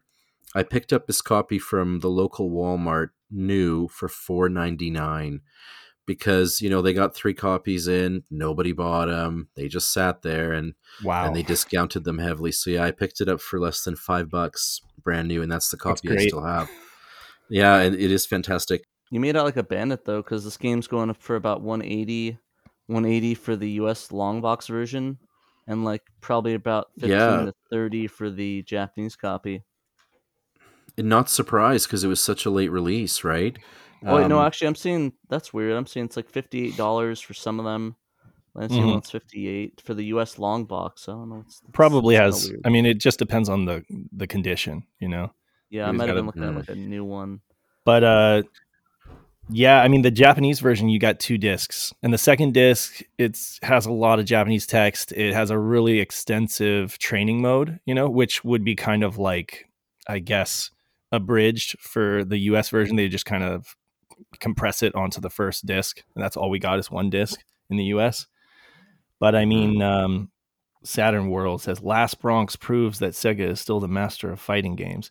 I don't think anybody was really expecting AM3 to make a good fighting game. Like that wasn't really their bread and butter. I mean, they made racing games. Virtual On arguably came out a year before, and that was a fighting game, but not really a conventional fighting game. So it was kind of it's a brilliant fighting game, all things considered. And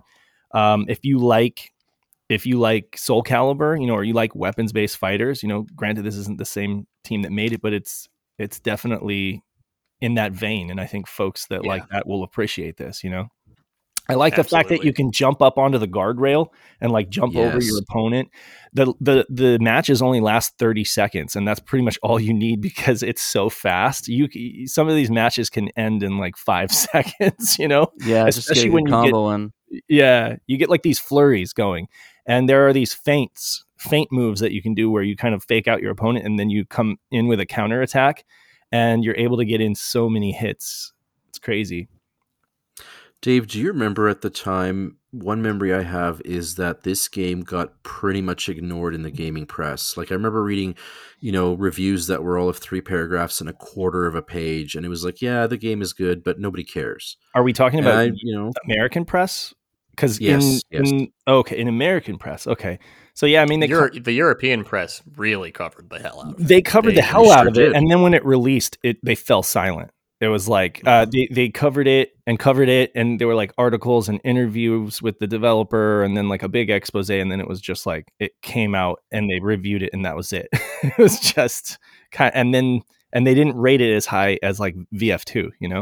I think it got like a 92%. Yeah, here in the West here in America, I heard a little bit about it through like Next Generation. I was reading back then, but it wasn't anything. Yeah, it wasn't anything significant because again, it's one of those casualties of just coming out in late '97. Like Nick said, '97 was I think official Sega Saturn magazine called it the Hail Mary year. It was like at the beginning of the year, they knew that it was a make it or break it year for the Saturn. And by the end of the year, it was like the writing was already on the wall. And it was like, okay. So, 96 was a great year for sales and everything like that. And of course, they had the 3 free games and all that. But yeah, in 97, it just kept getting worse as the year went on. And this just came out too late. So it's like, even if folks were thinking about writing about it, where was their audience? They were thinking like, how many people are going to read this? Because how many people own a Saturn? It's not doing that well in the West. So, I wonder, like, have any of you played the Japanese edition of the game? And the reason I'm asking is in some of the levels, the backgrounds, especially the very first one, I wish I remembered what it was called exactly, but there are a lot of really large, prominent Sega Saturn logos. And that makes me wonder whether in Japan that was another sort of cross-promotion where they were promoting something, and of course it had to be stripped out for the American version. Yes, Java T. Like they had actually in the Japanese version they had a ton of advertisements for like Air, and Java T and a bunch of other stuff that got stripped out, and then they just put like it all comes back to Java T. Why didn't they just sell Java T in the United States? They could have saved so much programming work. It could have saved the Saturn. Yeah, Java T. Now I'm gonna make a video like with me with my mouth aghast with a Saturn pointing at it, be like, "Did Java T ruin? Could Java T should have saved the Saturn?" Yeah. They also so this was a, what did you call it, Peter? This was a Model 2B hardware game. It was designed on Model 2B, and so I noticed that there were breast physics in the arcade version, and that didn't make it over to the Saturn. Just not enough power to power for those boobies. But Yoko, like it was subtle compared to Dead or Alive, like Dead or Alive, where it's like just bouncing up and down. It's like I don't think these are even real physics. Yeah, they take one step and then they're like Jupiter. Exactly. That's right. Those are moon boobies, right? Because they'd had low exactly. Anyway. Yeah, definitely moon boobies. On a technical movies, if you will. Movies. I like that. On a technical merit, again, this game runs at 60 frames per second, and it does use the Saturn's high resolution mode. There is no lighting effects in the game, but they were able to squeeze in some of the ceilings in, so to really give it a solid sort of 3D. Not every level has that, as appropriate. Obviously, if you're out in the open, you're not going to have it, but in the subway level, and there's a couple others, they use the VDP2 chip to generate both an infinite plane for both the ceiling and the floor. So it's a really, really cool effect, and I'm not sure that it's been replicated in any other Saturn fighter. So from a technical perspective, it's I'd incredible. be interested to hear, because for the longest time, Virtua Fighter 2 sort of held the crown as the most technically proficient or competent Saturn title. Do you guys think that this game beats it out? Does it look better? I think it's very close. Very, very close, but it's not better. Yeah, it's going to be a hard no from me.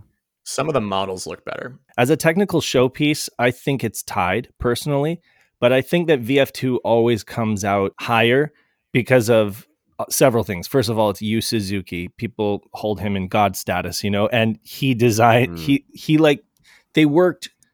honed that Virtua Fighter 2 so well, the fighting moves and everything like that. Whereas this is definitely more fast and loose, and it's not as much of an art form when it comes to the fighting moves, I think that VF2 fairly always gets kind of ranked higher than this, but for me personally, I appreciate it more. But so, see, I wonder then if I'm the only one that thinks this looks better than VF2. It feels faster, to be honest with you, and that could just be the tricks they use, with when they whip out the nunchucks or whatever. There are several sprites of the nunchuck to make it look like it's motion blur, and just the game does move very quickly. So, that does, I don't know if it's quicker than Virtua Fighter, but it's more flashy. So maybe the fact that it's quick and flashy just makes it look overall more visually appealing. Yeah. From a technical standpoint, it is very close, but I think it's flashy style. Stylistically, I think that makes it very refreshing when stacked up against Virtua Fighter 2, which again, many people thought as being very basic in style. The FMV is some of the best I've seen on Saturn. Honestly, it's whatever really compression they're using, it's so clean. Now, part of that could be that it's anime, right? So it doesn't have as many gradients as if it were regular full motion video, or a 3D animated scene. When it's anime, you can really compress it down to flat colors, and so it looks really, really good. Burning Rangers was like that as well.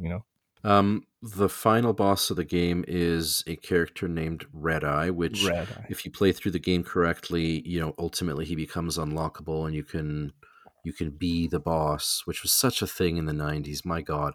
Isn't that Yoko's brother? I actually don't know. I haven't. No, I think he killed his brother, I think. Oh, is that what it is? Okay. I believe so, yeah. Okay. I was being mentioned right the Yoko's second. Brother. Oh, Red Eye killed Yoko's brother. Okay. Killed Yoko's brother. Perfect. There it is. In game, I don't think this appears in the North American version. I could be wrong. I don't think it does though. But definitely in Japan, the Red Eye character, his sort of in-story real name is Ken Kono, which I thought was kind of interesting. It really reminded us of our. No, actually, it is his brother. It is her brother. Sorry about that. Oh, it is. Okay. It just revealed the second as I'm playing it right now. Nice live update. Live update. Hey, that's what's good about playing the cast live. It looks like it's all subbed. There's no dubs in this. Well, Red Eye, he's the head of the Red Rum, which is murder backwards, of course. But it's Stephen King. Right. Oh, okay, you go. Okay, so if Red Eye backwards is murder, and his real name is Ken Kono, I just there's just too much coincidence. Ken Kona, a murder of crows.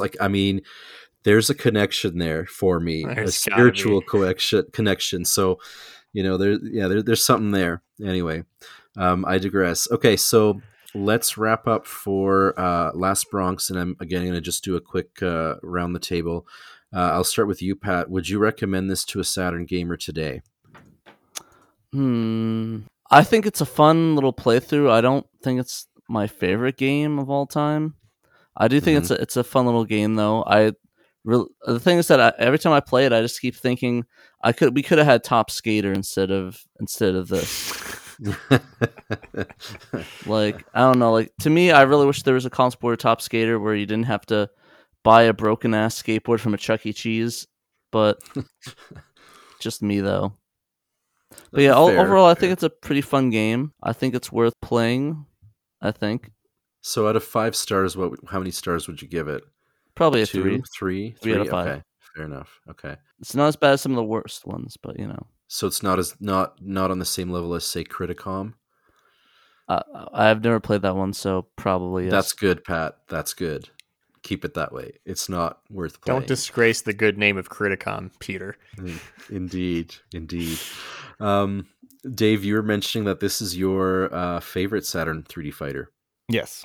So obviously a ringing endorsement from you. Like, that's kind of a hot take, I guess, in Saturn circles. Like, some people think I'm crazy, but this is just, this is at the top of my list. I mean, and for the money, you get like arcade mode, versus mode, Saturn mode, survival mode, time attack mode, watch mode, movies, portraits, aerial combo, practice mode, free practice mode, and options. And you've got all the FMV you got the anime cut scenes. You got radical parking lot. I mean, you got the silly post-apocalyptic, dystopian story in the manual, and and if it sucked, then I wouldn't feel that way. But it's great, it's a really well playing fighting game. It's very fast. It's very responsive.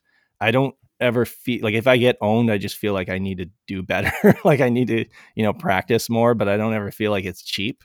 I definitely feel like the AI is good and fair, and I like playing this with other people, but it's been a really long time since that's happened. But yeah, no, it's a great game. I highly recommend it to folks, at least to play it.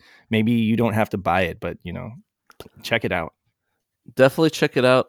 I mean, I think there's a PS2 version as well. They actually did release this Japan only, of course, but for the Sega Ages. Yeah, it was, and I think that is actually a port of the Model 2 version, so it's really nice. So if you can't play it on Saturn, try it on PS2. Yeah, I mean, honestly, you could probably pick it up cheap, like I said, I think it was like $15 on eBay. The long box varied, so it definitely could come from 50 to 150. So I guess but you get 2 discs with the Japanese version, so it's even better. So you get double the price. Like that's what, $6 a disc. That sounds like a pretty good deal to me. And you can always find it on certain archive sites and put it on a ODE or a disc. But like, I don't know, like it's up to you. I know a lot of people kind of like that physical collection, so I definitely don't want to knock people that want to do that. So definitely think there's a lot of good options. Like honestly, all these games are pretty cheap, relatively cheap to actually physically own. So I'm kind of happy that we don't have to be like, oh, well, you have to spend $5,000 to buy this game and play it legally. So I'm kind of glad for that, to be honest. It's a nice change of pace from what we usually talk about these games for. Yeah. Where do you land on this, Nick? I think it is a crime that this IP died in the 90s. This never got a sequel. This barely got any re-releases and ports. It's so good. It's so unfortunate that this came at such a bad time for Saturn. And that it didn't get the attention that it deserves. It's incredibly well made. It's so unique in its style, and I think it really deserved a lot more. Asuka 120 is still my favorite Saturn fighter, but this is really, really, really close on that list. And I definitely think anyone who is a Saturn owner should find a way to play it. If you don't want to spend a giant amount of money on it, I mean, I guess the Japanese version's cheap, but you need to try it out. And if you like fighting games and you like Sega fighting games, you have to play this. This is a must play. It's a pretty decent Sega fighting game. Like I can't deny that. It definitely feels like it's the answer to Soul Edge, though. Like it's definitely right. Well, not an answer. Like it's a thing that they try to give an answer to Soul Edge. I'd say it's like an answer to Tekken almost. A little grittier, as their usual. All right, and then just to wrap up, I would also heartily recommend this game. Not a very common one if you're looking for it physically in North America, but there are ways to get this game, and it really is worth it, if for no other reason than to see, all the different visual effects that the Saturn can produce. But it is a solid game. So yeah, good game all around. So we've covered 3 of the later sort of 3D fighting games, Virtua Fighter Kids, Fighters Megamix, and Last Bronx. I'm just going to do a super quick roundtable, and what I want is for you all to rate them from best to worst, like a 1, 2, 3. How would you rate these? And I'll maybe start first. I would probably go with Last Bronx as my number 1, Fighters Megamix as my number 2, and Virtua Fighter Kids as my number 3. Where do you land, Pat? That one's a toughie. Probably Fighters Megamix number 1. Number 2, probably Virtua Fighter Kids, and 3 Last Bronx. As controversial as that might sound, how much I undersold Virtua Fighter Kids. As much as I think Last Bronx is fun. I think Virtua Fighter Kids had enough where it's like, it's Virtua Fighter 2's extra mode, so it's like essentially a Virtua Fighter 2. The visuals are just so pretty. I liked the cuteness of the characters. It was a solid fighter versus Last Bronx, where I didn't think it was as pretty and mechanics aren't as solid as I would have liked it to be, if that makes sense. Yeah, for sure. Panda Man, where do you land? VF Kids at number 3, Megamix 2, Last Bronx 1. Keep in mind that Fighters Megamix and Last Bronx are extremely close in my mind, as they're both now in my top 3 fighters of all time on the Saturn. So, I mean, that's a tough one, but with how I'm feeling right now, Last Bronx is number 1 for me.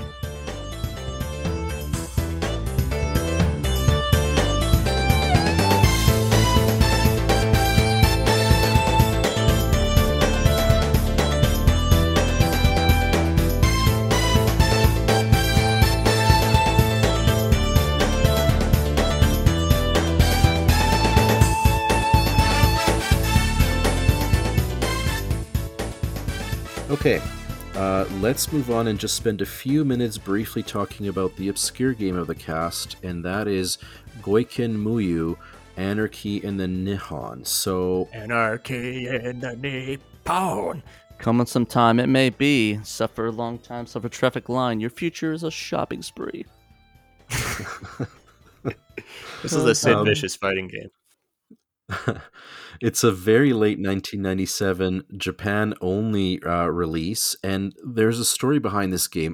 So the game was supervised by 4 of the Virtua Fighter Tetsujin players. So those are the Ironman players, so winners of Virtua Fighter tournaments. One of these players was actually a programmer on the game, so a really interesting bit of trivia there. And, we just want to we had a listener point out that the information we had initially provided was incorrect, so thank you for that correction. We really appreciate that. If we are putting out things that don't make a lot of sense, please do let us know, and we will make the appropriate corrections so that we are as accurate as possible. So just like most of the other games that we talked about today, it's a high resolution, 60 frames per second 3D fighter. And I'm curious, again, just to do a quick roundtable of, just overall thoughts on this game. And I'll maybe kick it off with you, Nick. Yeah, this is mechanically Virtua Fighter with a dodge button. A, B, and C, A being block, B punch, C kick, and then you can grab with A and B. But with the shoulder buttons and D-pad inputs, you can dodge. A very welcome addition to the Virtua Fighter formula. It's a little slower. It's a little more methodical. And it's a lot more comical than Virtua Fighter. I mean, this is like, you're playing as rowdy school kids and occasionally teachers and principals that go in and fight. And I don't know if it's all, I don't know the plot. I'm not familiar with it. It might not be revolving around school life, but it certainly kind of seems to be like that. There's it's very much a language barrier as far as understanding what's going on in the game, and to make it matters worse, a lot of it's in kanji, which is the upper echelon alphabet in Japanese. So if you're familiar with hiragana and katakana, you're still not going to get very far understanding what's going on. Yes. Yeah. It's very fun. I had a lot of fun playing this with friends just last fall, actually. We enjoyed this one quite a bit, and it's real goofy. There's a lot of funny voice acting too, especially with when the principal fights. He's like, it's There's a million gameplay modes. I don't know what any of them are because again, it's all in kanji. But yeah, it's very fun. Yeah, this menu, I remember I played it live, and I clicked the menu, and all I saw was a wall of Japanese text. I'm like, And it's like traditional yeah? handwriting style kanji. So even if you know some, you might have a hard time reading it. Like it's it's difficult for the non-native Japanese reader. It was definitely made for its region, right? Like it was not Yeah. made to be easy to pick up and play outside of Japan. No. This was definitely gatekeeping levels of gameplay, but the thing that I like about it is that it's supposed to be a Japanese game. Like this is like It's have got like Nippon in the title. Like, duh. I mean, it's like all these Japanese tropes, like the dancing mom, the Japanese teacher dude, the Kuwabara looking dude. Like, there's all these characters that are like, and now it's like Japanese like punks or like teachers or like soccer moms, the equivalency. So I can see it's very Japanese, like, and it's unapologetically Japanese. So it's like to the point where it's like you're not going to understand it, but it doesn't matter. So, but you're still going to enjoy it if you don't understand Japanese. The fighting game itself, the voice acting, the moves, the characters, how they look, how they sound, how they react to things, like you're still going to get a big kick out of it. Like there's this one character, I think I don't know which one it is. It's the blonde one, where she'll like all of her victory poses is her doing like squatting Slav style crouches and then just shouting like gangster Japanese at the now deceased opponent. Feel like she's gonna take a cigarette out of her cleavage at any moment. She doesn't actually do that in the game, but you can almost picture it happening. Like it's just funny stuff like that. There's like a businessman guy in the game where one of his special moves is he'll kind of like quickly scuttle in between your legs, turn around and poke you in the ass. Like, and that's right. That's like, definitely a thing. Yeah, that is a thing. And, that's something that happens in this game. Yes, exactly. I still think my favorite part of it is that you can actually, if you play with the soccer mom, like a ballet character, it's like you can just pretend you're just a Karen beating people up. Yeah, that's definitely the vibe. Yeah, but yeah, I mean, I just think this game is really interesting, and I think my favorite thing about that is that it gives off vibes of rival schools, so it has that sort of vibe to it, which I think is cool. And it's funny because like I like how the Sega turned them down. It's like, we don't want sort of a more grittier like game like that, and then they do Last Bronx, which is the grittier game like that. It's just kind of funny to me. So then I kind of wonder, do you guys think that this game stacks up to the first three that we spoke with? Like, is it in the same sort of echelon, or is it more of a, like, how do you see that? I think so. It feels less refined to me. Like, if playing it feels like there's something missing. It doesn't feel as smooth and like buttery as the other ones. It feels like there's something missing that makes it not like, at least the gameplay wise, that it feels a bit more heavier and more. I would totally agree with Pat. Yeah, it's definitely a slower, heavier game mechanically. The models of the characters look really good as far as like 3D graphic quality on the Saturn goes. It's very strong graphically. You'll sometimes see entire models pop out for multiple frames here and there, but like but yeah, again, to Pat's point, it is a slower, slightly clunkier fighter, but it's certainly not unplayable, and it's not to the point where it's like too cheap to play against certain CPUs and stuff. The best move is to hold down and forward while spamming the C button. Most characters will wind up doing this weird stomp kick where universally it will, like, the stomp will land on the opponent's crotch. And for some reason, the CPU opponents in this game do not know how to get around that when you spam down, forward, and C. And that's one of that's good for a few laughs. So, we always highlight an obscure game each cast that sort of falls within the theme of what we were talking about. Is this game worthy for folks to try? Yes. If you enjoy like games like Rival Schools, I think you'd really enjoy it.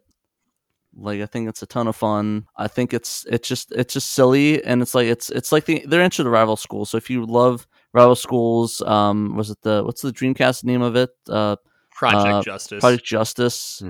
I think people would really enjoy this title, and it's fairly affordable too. Like, I'm looking on eBay, it's a buy it now for $35. So, like, it's not that expensive. Like that's what I like about this cast. Like all these games are really affordable. I don't know if that's just was a coincidence, but it is nice. You don't get that often in this in this Yeah, console. let's celebrate that for sure. Yeah. Okay, well then that brings us to the end of our cast, and I want to thank everybody for listening.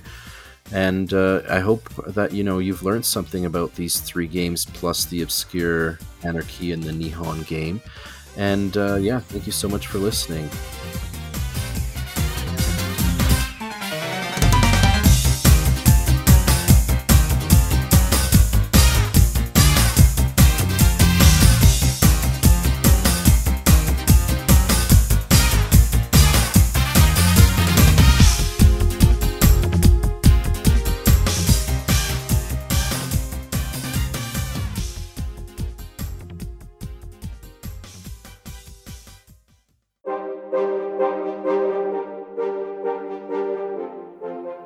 Just want to give a shout out to all of our patrons that support us each and every month.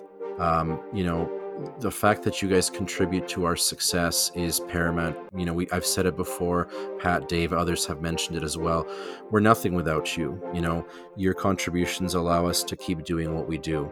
And so I just want to give a shout out to A Murder of Crows, Blue Moon 95, Emerald Nova, Ioannis Fetz, Nate Lawrence, Cerulean, Chris 1997XX, David Zaney, Derek Pascarella, Fat Drunk Friend Otaku, Gem Clash or Rank, Justin, Mamdou Madwar, Normal Guy, Nutrageous, Robert Ramsey, Rowan Dinch, Sega Steve, Stoneman, Tanuki Trev, Theron Brown, and Young Money Sway.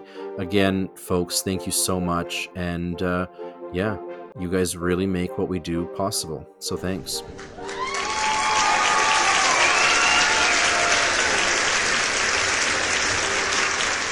I think it's fair to say that latter-day 3D fighters on the Saturn, Virtua Fighter Kids, Fighters Megamix, and Last Bronx were all really good games. The trouble is, it seems like they were really dialed in and tuned perfectly for a Japanese audience. In Japan, they were often accompanied by cross-promotions and other lines that exploited the franchise, figurines, radio shows, you name it. And so they were really a cultural phenomenon. When they came over to the West, all they had going for them was their gameplay. And although their gameplay was certainly fine, it was sad that, at least for the 2 out of the 3 of them, they were mainly ignored. But they are great games, and they are games that are worthy of our time today. We are long past that era where, these cultural considerations may hinder us from enjoying a title. So pop in Virtua Fighter Kids and Fighters Megamix and Last Bronx, and you can really kind of feel the heartbeat of the Eastern Saturn when you play these games.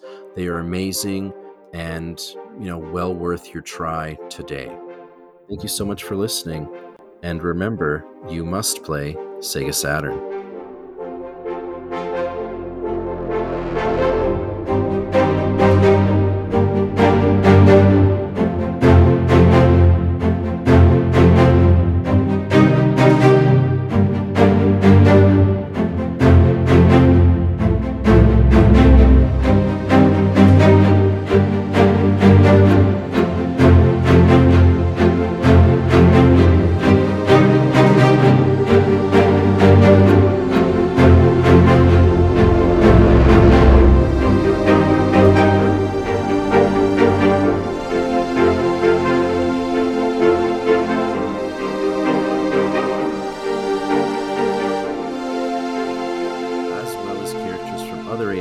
Such as Virtua Fighter Kids. So we've got Kids Kira and Kids Sarah.